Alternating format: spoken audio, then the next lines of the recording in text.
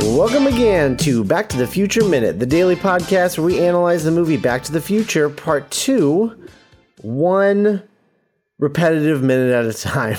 I'm Scott Corelli. I'm Nick Jimenez in the news. And joining us for a very similar minute to the last time she was on, AJ Adasso, returning champion. Welcome. Hi, thanks for having me again. I was going to say I'm starting to have deja vu, but not for the obvious reasons. I literally, some of the footage that's in these minutes we're covering, I covered last time, so that's pretty cool.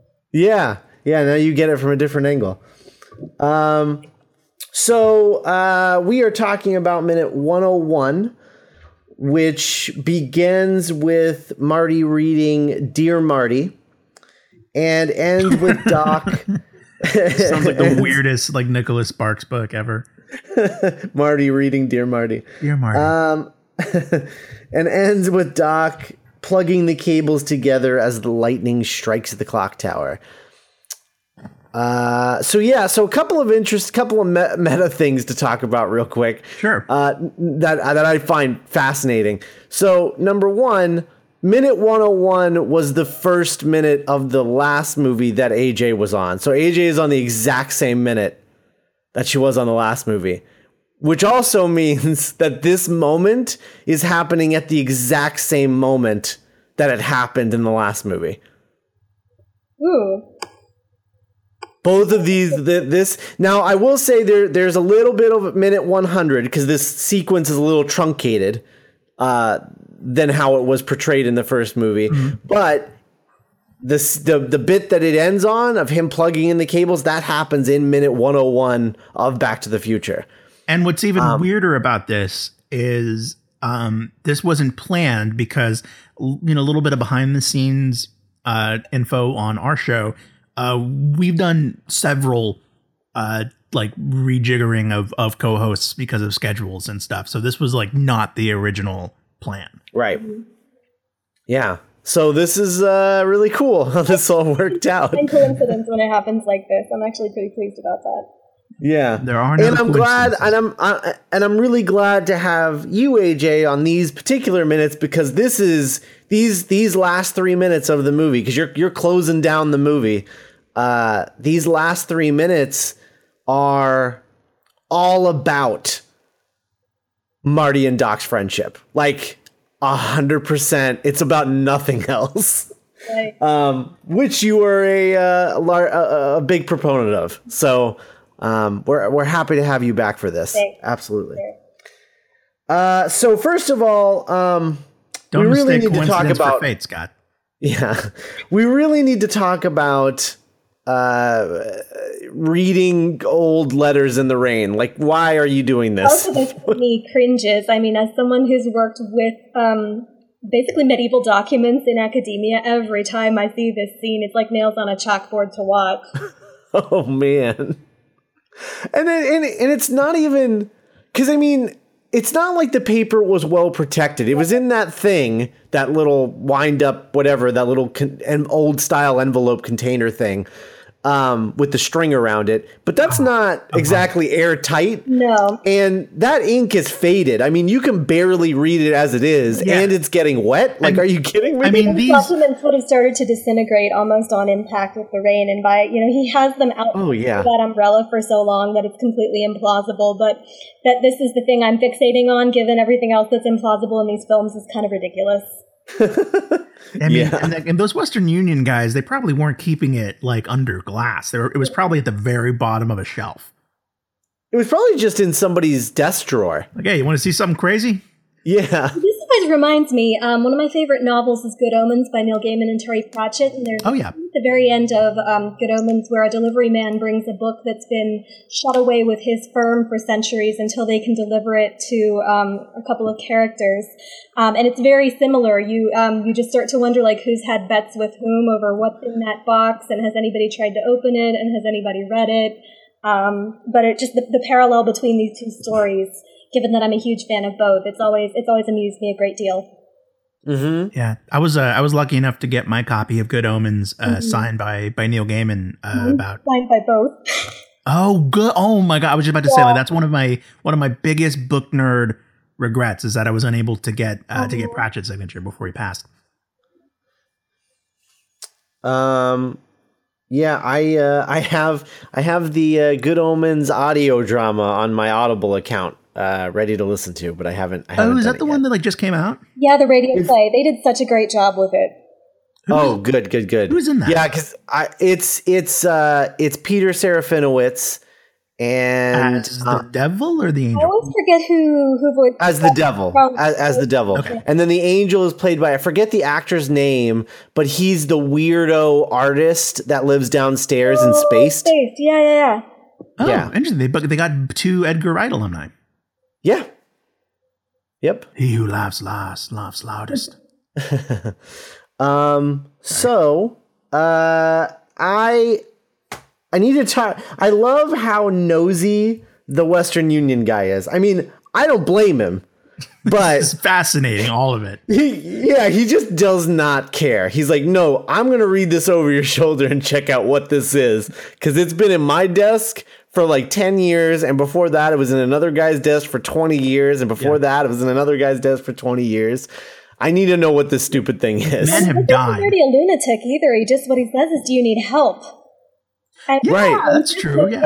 I don't know if it's open-mindedness. He's flabbergasted, but at least he's not saying, I'm going to take you and lock you up. I'm going to try to help you. I don't know. He seems like he's interested enough that he would have gladly like gone along with Marty just to see where this would lead. Oh, hell yeah. I would be so down for, I mean, as a kid growing up, whenever I watch movies about like people that are reluctantly going on adventures, I'm like, what are you doing? This would totally override whatever else I had to do today. I just had the most amazing idea. What if Marty was like, instead of saying there's only one man that can help me, what if he would have been like, yeah, come on, give me a ride downtown. And then they go downtown and he goes with them back to 1885 and becomes the guy that Doc gives the letter to. That would have been awesome.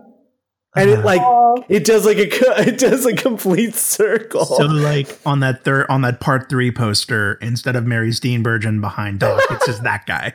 It's the Western Union guy. Oh, I would have loved that so much. Is he given a name? A sidekick. Yeah. Is he even given a name in this movie? I don't think so. That's even better. I think he's just Western Union guy. That's awesome. I'm pretty sure. Yeah. So one thing, because this was something else from last time AJ was on, because AJ came on specifically to defend Marty's honor in the last movie.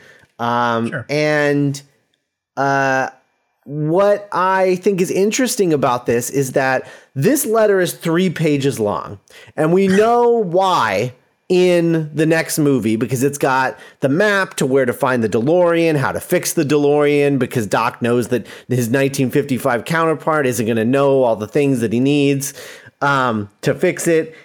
So all of that is included in that letter, but presumably also in that letter is Doc telling Marty, go find my 1955 self, give him these 2 things that you're probably not going to understand. He'll fix you up and get you back to 1985. But Marty gets the idea to go talk to the other Doc 100% on his own, because he only reads 2 lines. And as soon as he gets to 1885, he's like, I know exactly who I got to talk to. He's too excited. He's gone from despairing to elated in about, 3 seconds? So I can't blame him. I mean, I can't blame him for not reading through to the end. Yeah, I mean, he went from positively screwed in his mind to like, oh my God, yeah, I know exactly what to do now. Mm-hmm.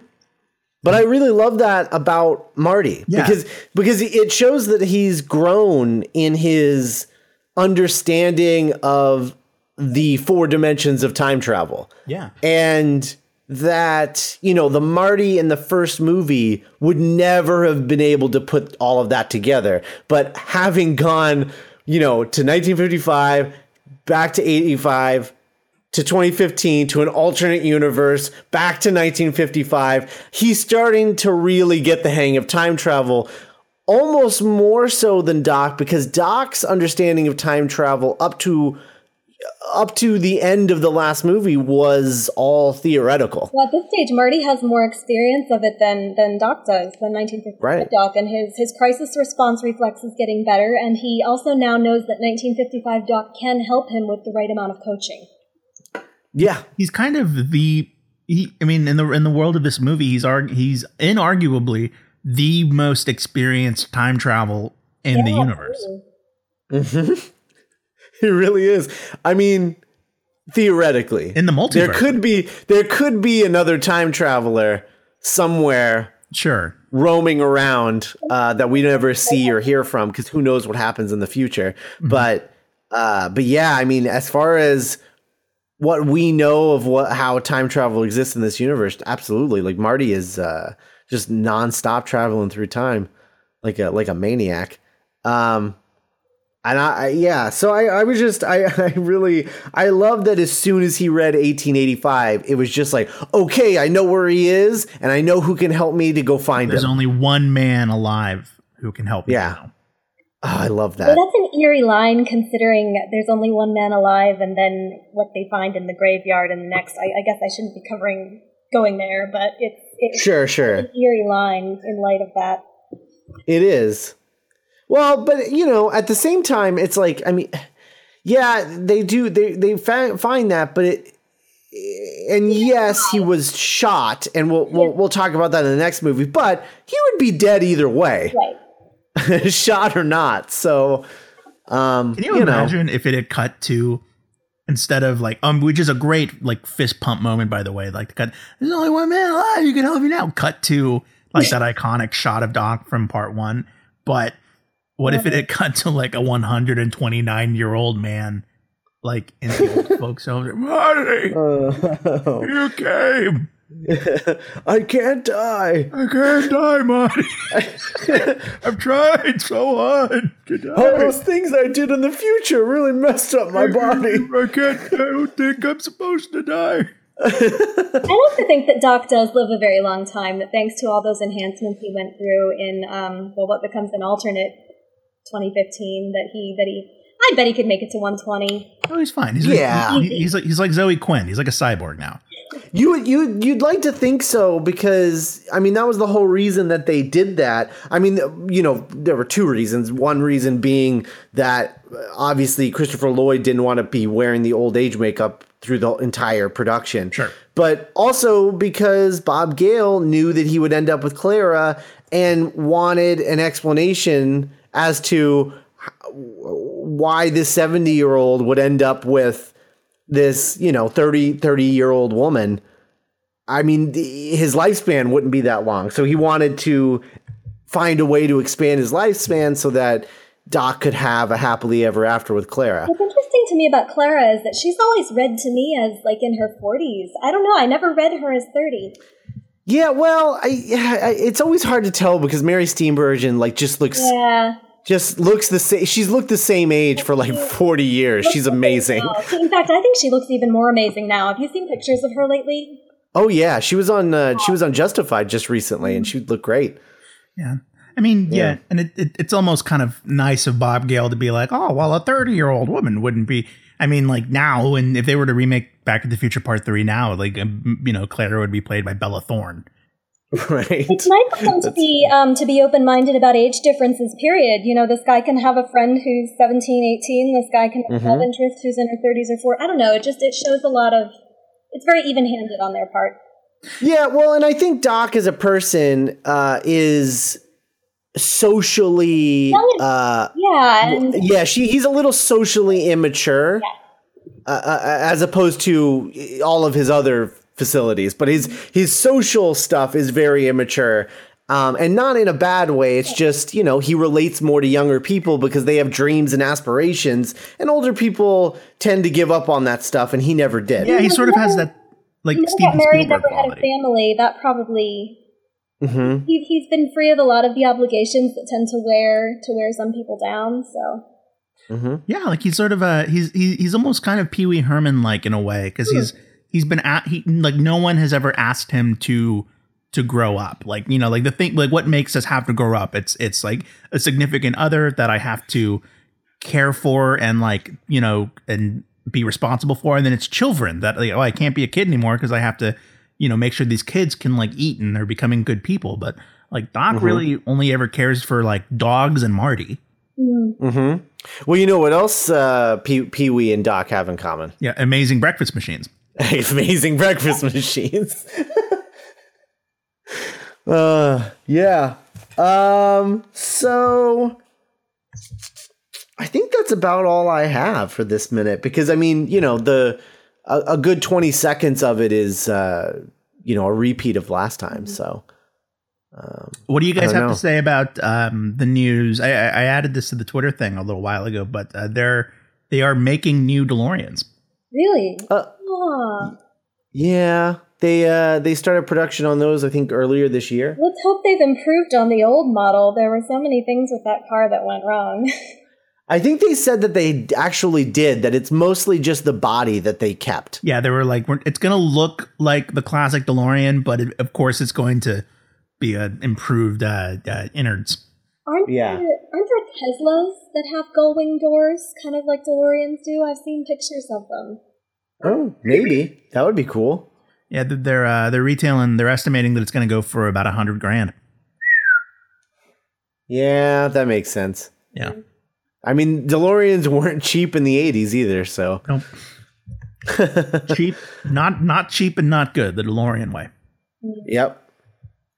Hey, are they producing them in Belfast again this time, or are they being produced stateside?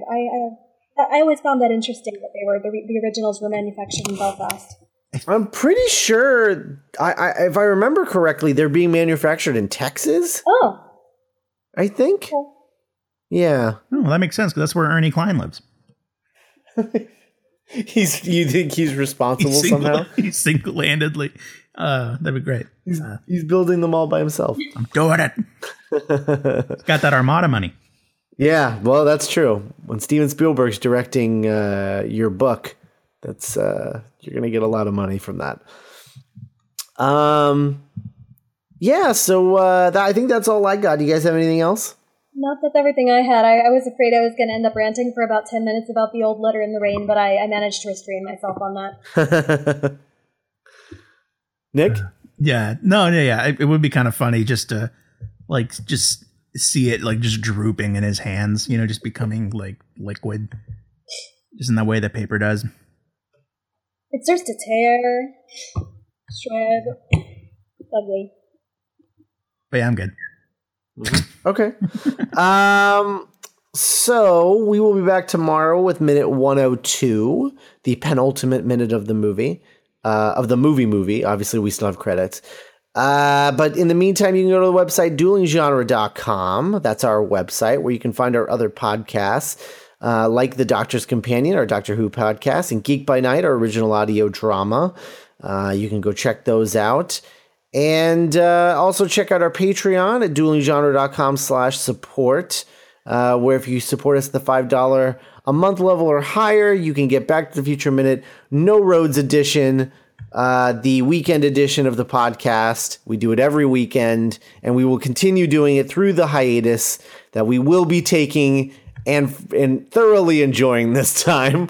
But so if you still want to hear us every week at least, go check that out, and maybe subscribe to our Patreon and get the No Roads edition. And you can go to duelinggenre.com/merch, get t-shirts, that sort of thing. And of course, we're on Twitter and Tumblr and Facebook. Leave iTunes reviews, that's always helpful. And a special thanks to our Patreon associate producer Leaper182, and we'll be back tomorrow with minute 102.